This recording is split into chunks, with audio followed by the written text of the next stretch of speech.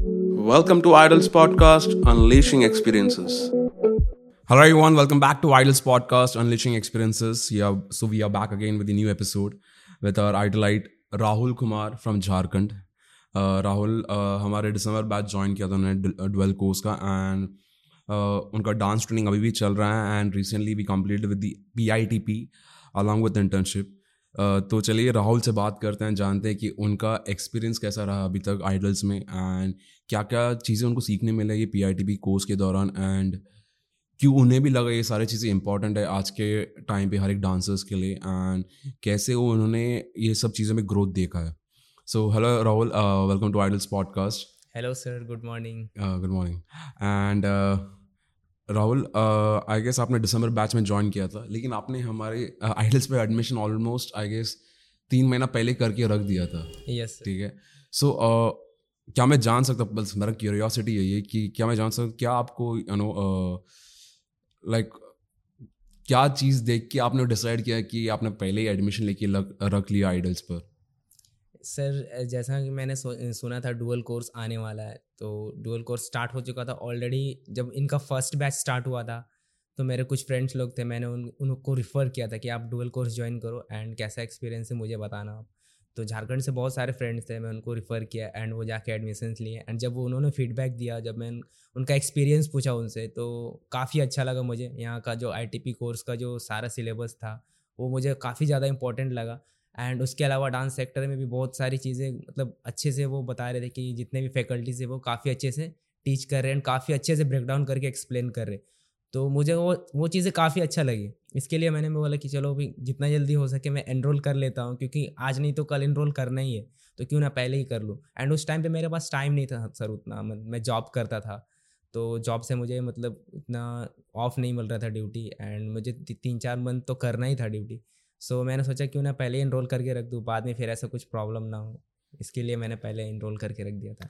Okay. सो आपने मतलब जो रिव्यूज़ आपके फ्रेंड्स ने दिया था वो सुन के आपने डिसीजन लिया कि आइडल्स ज्वाइन करना है? यस. ओके.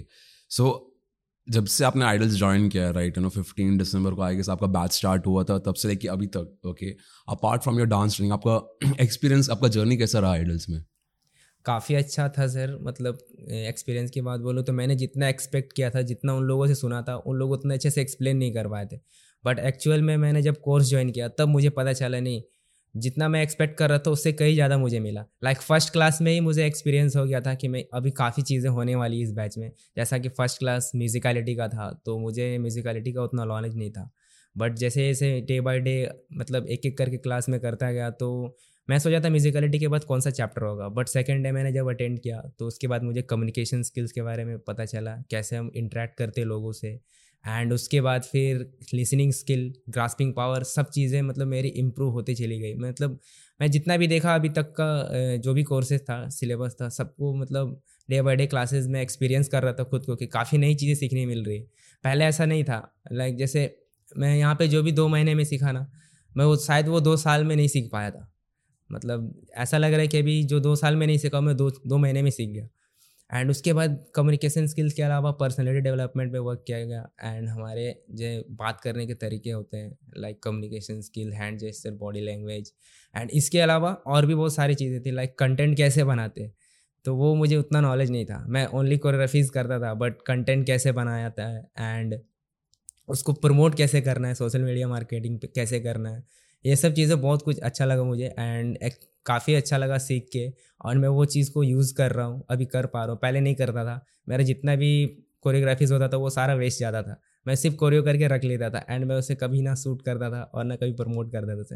बट अभी ऐसा लग रहा है कि हाँ, अभी जो हम लोग का जो प्रैक्टिस होता है उसका आउटकम होना चाहिए.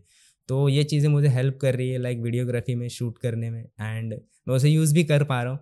एंड बहुत सारे डाउट्स थे जो मुझे क्लियर हुआ ये ITP बैच में. एंड मुझे बहुत प्रॉब्लम होता था कैमरा फेसिंग करने में एंड कम्युनिकेट करने में. सो आज मैं जो कुछ भी बोल पा रहा हूँ वो ITP बैच के कारण ही बोल पा रहा हूँ. थोड़ा कॉन्फिडेंस बिल्ड हुआ मेरा एंड कैमरा फेसिंग में भी कर पा रहा हूँ सर. जो भी थोड़ा बहुत हो रहा है वो ITP बैच के कारण. सो ओवरऑल मेरा एक्सपीरियंस अच्छा था ITP का, काफ़ी चीज़ें सीखने को मिली एंड मैं अपने डेली लाइफ में भी यूज़ करूँगा सर इसको एंड खुद को ग्रो करूँगा. बहुत बढ़िया, बहुत अच्छा लगा सुन के. सो जैसे कि आपने एक्सप्लेन बताया कि आपको ये सारी चीज़ें सीखने मिली थी, ओके. सो क्या आप बता सकते हो क्या ऐसे important life skills important life skills मैं बोल सकता हूँ आपको सीखने मिला ये कोर्स में, एंड कोर्स ज्वाइन करने से पहले आपका परसेप्शन कैसा था कि क्या क्या होने वाला है, एंड अभी जैसे आईटीबी कंप्लीट हुआ है उसके बाद आपका व्यूज़ क्या है? सर कोर्स ज्वाइन करने से पहले लाइक जैसे मैंने इनरोल किया था उस टाइम पे मैं सोचा था कि नॉर्मली एक टीचर ट्रेनिंग होंगे एंड ज़्यादा कुछ नहीं होंगे, कैसे टीच करते हो नॉर्मली वो सिखाया जाएगा एंड जो डांस ट्रेनिंग होता है वो। बट जैसे ही मैंने अटेंड किया क्लासेस एंड जैसे ही मेरा 1 मंथ पार हुआ तो मुझे काफ़ी चीज़ें मीन्स समझ में आया कि ये एक डांस ही नहीं है, ये मतलब एक डांस कोर्स नहीं है। इस मतलब ये आईटीपी कोर्स एक ऐसी चीज़ है लाइक जो एक डांसर के लाइफ में काफ़ी ज़्यादा हेल्प करेगी आगे बढ़ने में। एक टीचर होते हैं ना, जैसे इंस्ट्रक्टर होते हैं तो वो खुद में मास्टर होते हैं बट वो एक अच्छे टीचर नहीं होते। वो खुद तो सीख कर लेते हैं एंड कोरियोग्राफ कर लेते हैं बट उनको सिखाने में मतलब काफ़ी ज़्यादा प्रॉब्लम होते हैं स्टूडेंट्स को। सो वो चीज़ें मुझे काफ़ी ज़्यादा इंपॉर्टेंट लगा। जैसे कि मैं क्लासेस लेता था पहले तो मैं कोरियोग्राफी करके बता देता था बट प्रॉब्लम कहाँ पे आती थी, मैं ब्रेक डाउन नहीं कर पाता था सही से। तो वो मुझे लगता था मैं कैसे इसको ब्रेक डाउन करूँ, बट यहाँ के एक एक स्टेप कैसे ब्रेक डाउन करते हैं, कैसे क्लास का एनवायरनमेंट मेंटेन करते हैं, कैसे टाइम अवेयरनेस को मेंटेन करते हैं, तो वो चीज़ें मुझे बहुत ज़्यादा हेल्प किया यार। ये मेरे लिए मतलब मेरे लाइफ का सबसे इम्पोर्टेंट चीज़ था, कैसे मतलब लोगों से स्टूडेंट्स को कैसे मतलब ब्रेक डाउन करके मैं बता सकता हूँ। सो ये एक इम्पॉर्टेंट था एंड एक इम्पॉर्टेंट चैप्टर और है लाइक जो NFT का था, तो वो मुझे काफ़ी अच्छा लगा क्योंकि ये फर्स्ट टाइम यहाँ पे आके सीखा हूँ एंड मुझे ऐसा लगता है कि बहुत कम अकेडमीज़ है इंडिया में जो ये चीज़ कर रही है और एक आइडल्स ही है। मुझे मतलब मैं फर्स्ट टाइम मेरा एक्सपीरियंस है, मैंने आइडल्स में ही देखा NFT का जो चैप्टर था लाइक अपने कंटेंट को कैसे सेल कर सकते हैं एंड कैसे अर्न कर सकते हैं। तो वो मुझे यूनिक चीज़ लगा और ये मतलब मैं अभी मेरे लिए तो एडवांस ही है बट मैं आने वाले मतलब टाइम में मैं इसको यूज़ करूँगा अगर उस चीज़ को सीख गया तो ये मुझे अच्छा लगा सर ये चीज़। ओके, आई होप जो जो चीज़ें आपने सीखा है वो डेफिनेटली आप अप्लाई करने लगोगे तभी आपको उसमें एक बोलते ना समझ में आएगा और ग्रोथ देखने मिलेगा। क्योंकि जो भी आपने चीज़ सीखा है जो भी स्किल सीखा है, ये ऐसा नहीं कि आपको अगले 6 महीने 1 साल में देखने मिलेगा ग्रोथ, मतलब ये लाइफ लॉन्ग स्किल्स है। ओके, सो जितना आप उसको प्रैक्टिस करते रहोगे उतना आप उसमें ग्रोथ देखते रह पाओगे। Okay, so coming back to the next question of our podcast, day 1 में मैंने आपसे कुछ प्रॉब्लम्स लिखाए थे, राइट, आपकी बुक में कि क्या क्या प्रॉब्लम आप लोग फेस करो आपके प्रोफेशनल करियर में, ठीक है। सो वो सब चीज़ को ध्यान रखते हुए आफ्टर कंप्लीटिंग PITP कितना प्रॉब्लम्स आपका वहाँ पे कम हुआ है या फिर रिजॉल्व हुआ है? सर मैंने तो ज़्यादा प्रॉब्लम्स नहीं लिखा था बट ऐसे प्रॉब्लम्स बहुत सारे थे बट उस टाइम पे मतलब मैं रियलाइज़ नहीं कर पा रहा था। बट कुछ कुछ चीज़ें जो मैंने नोट डाउन किए थे लाइक फर्स्ट तो मैं कैमरा फेसिंग को ही दूंगा क्योंकि वो मतलब मेरा वीक पॉइंट था, कैमरा कैसे फेस करते एंड दूसरा कम्युनिकेट कैसे करते क्योंकि हर लोगों को कैमरा फेसिंग नहीं आता एंड सामने कभी वो अच्छे से बात नहीं कर पाते। तो वो एक प्रॉब्लम था एंड दूसरी प्रॉब्लम म्यूजिकलिटी का था, तो वो मेरा फर्स्ट क्लास में ही क्लियर हो गया। एंड तीसरा लाइक सर जो ब्रेकडाउन का मैंने बताया था, तो मैंने जितने भी प्रॉब्लम्स लिखे थे वो सब कुछ मेरे सॉल्व हुए एंड उसके अलावा बहुत सारी चीज़ें मुझे एक्स्ट्रा मिली, तो मैं उस पर वर्क करूँगा सर। और मैं ये कहना चाहूँगा आइडल्स की तरफ से मुझे बहुत सपोर्ट मिला एंड वो बहुत कोऑपरेट भी किए और उन्होंने अपना 100% दिया सिखाने में, उनके उनके साइड से कोई कमी नहीं था। और बस हम लोगों को अभी देखना होगा, मुझे देखना होगा क्या अभी मुझे मतलब वर्क करना है, कैसे उस पर काम करना है। सो मैं इन फ्यूचर अभी उस पर बहुत मतलब हार्ड वर्क करने वाला हूँ, खुद की तरफ से मैं भी 100% दूंगा ताकि मैं जो भी सीखा हूँ यहाँ पे वो मैच हो सके सर। ओके, आई होप आप उस पर डेफिनेटली वर्क करें और मेहनत करते रहिए एंड डेफिनेटली आपको उसका रिजल्ट्स मिलेगा।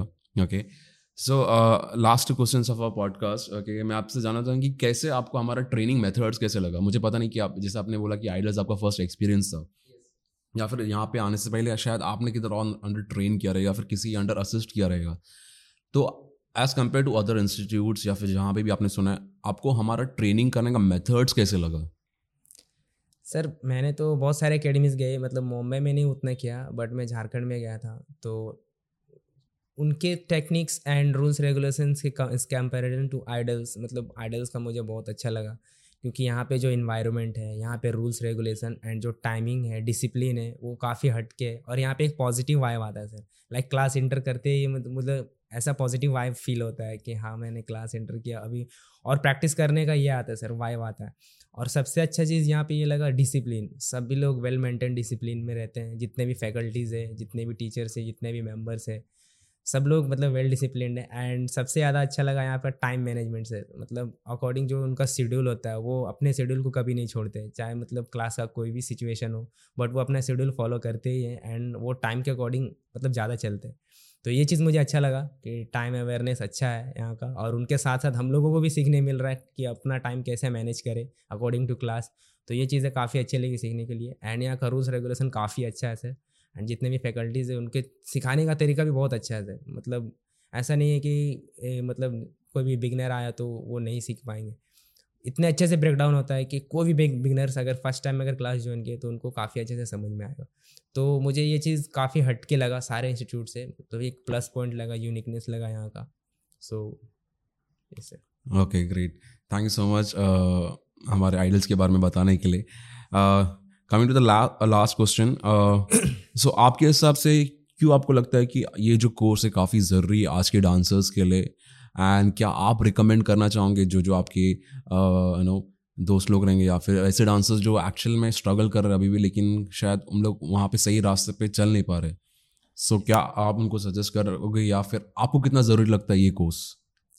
यस सर, मैं डेफिनेटली उन लोगों को सजेस्ट करूँगा, एंड मैं पहले से भी कर रहा था बट अभी तो और करूँगा, क्योंकि बहुत सारे ऐसे डांसर हैं लाइक वो फुल मेहनत करते हैं, फुल डेडिकेशन देते हैं, अपना डांस प्रैक्टिस करते हैं, बट उन्हें मतलब कोई ना कोई चीज़ की कमी होती है उनके लाइफ में। डांस तो अच्छा करते हैं बट वो आगे नहीं बढ़ पा रहे, तो कारण बहुत सारे हो सकते हैं, लाइक उनके अंदर स्किल्स नहीं है।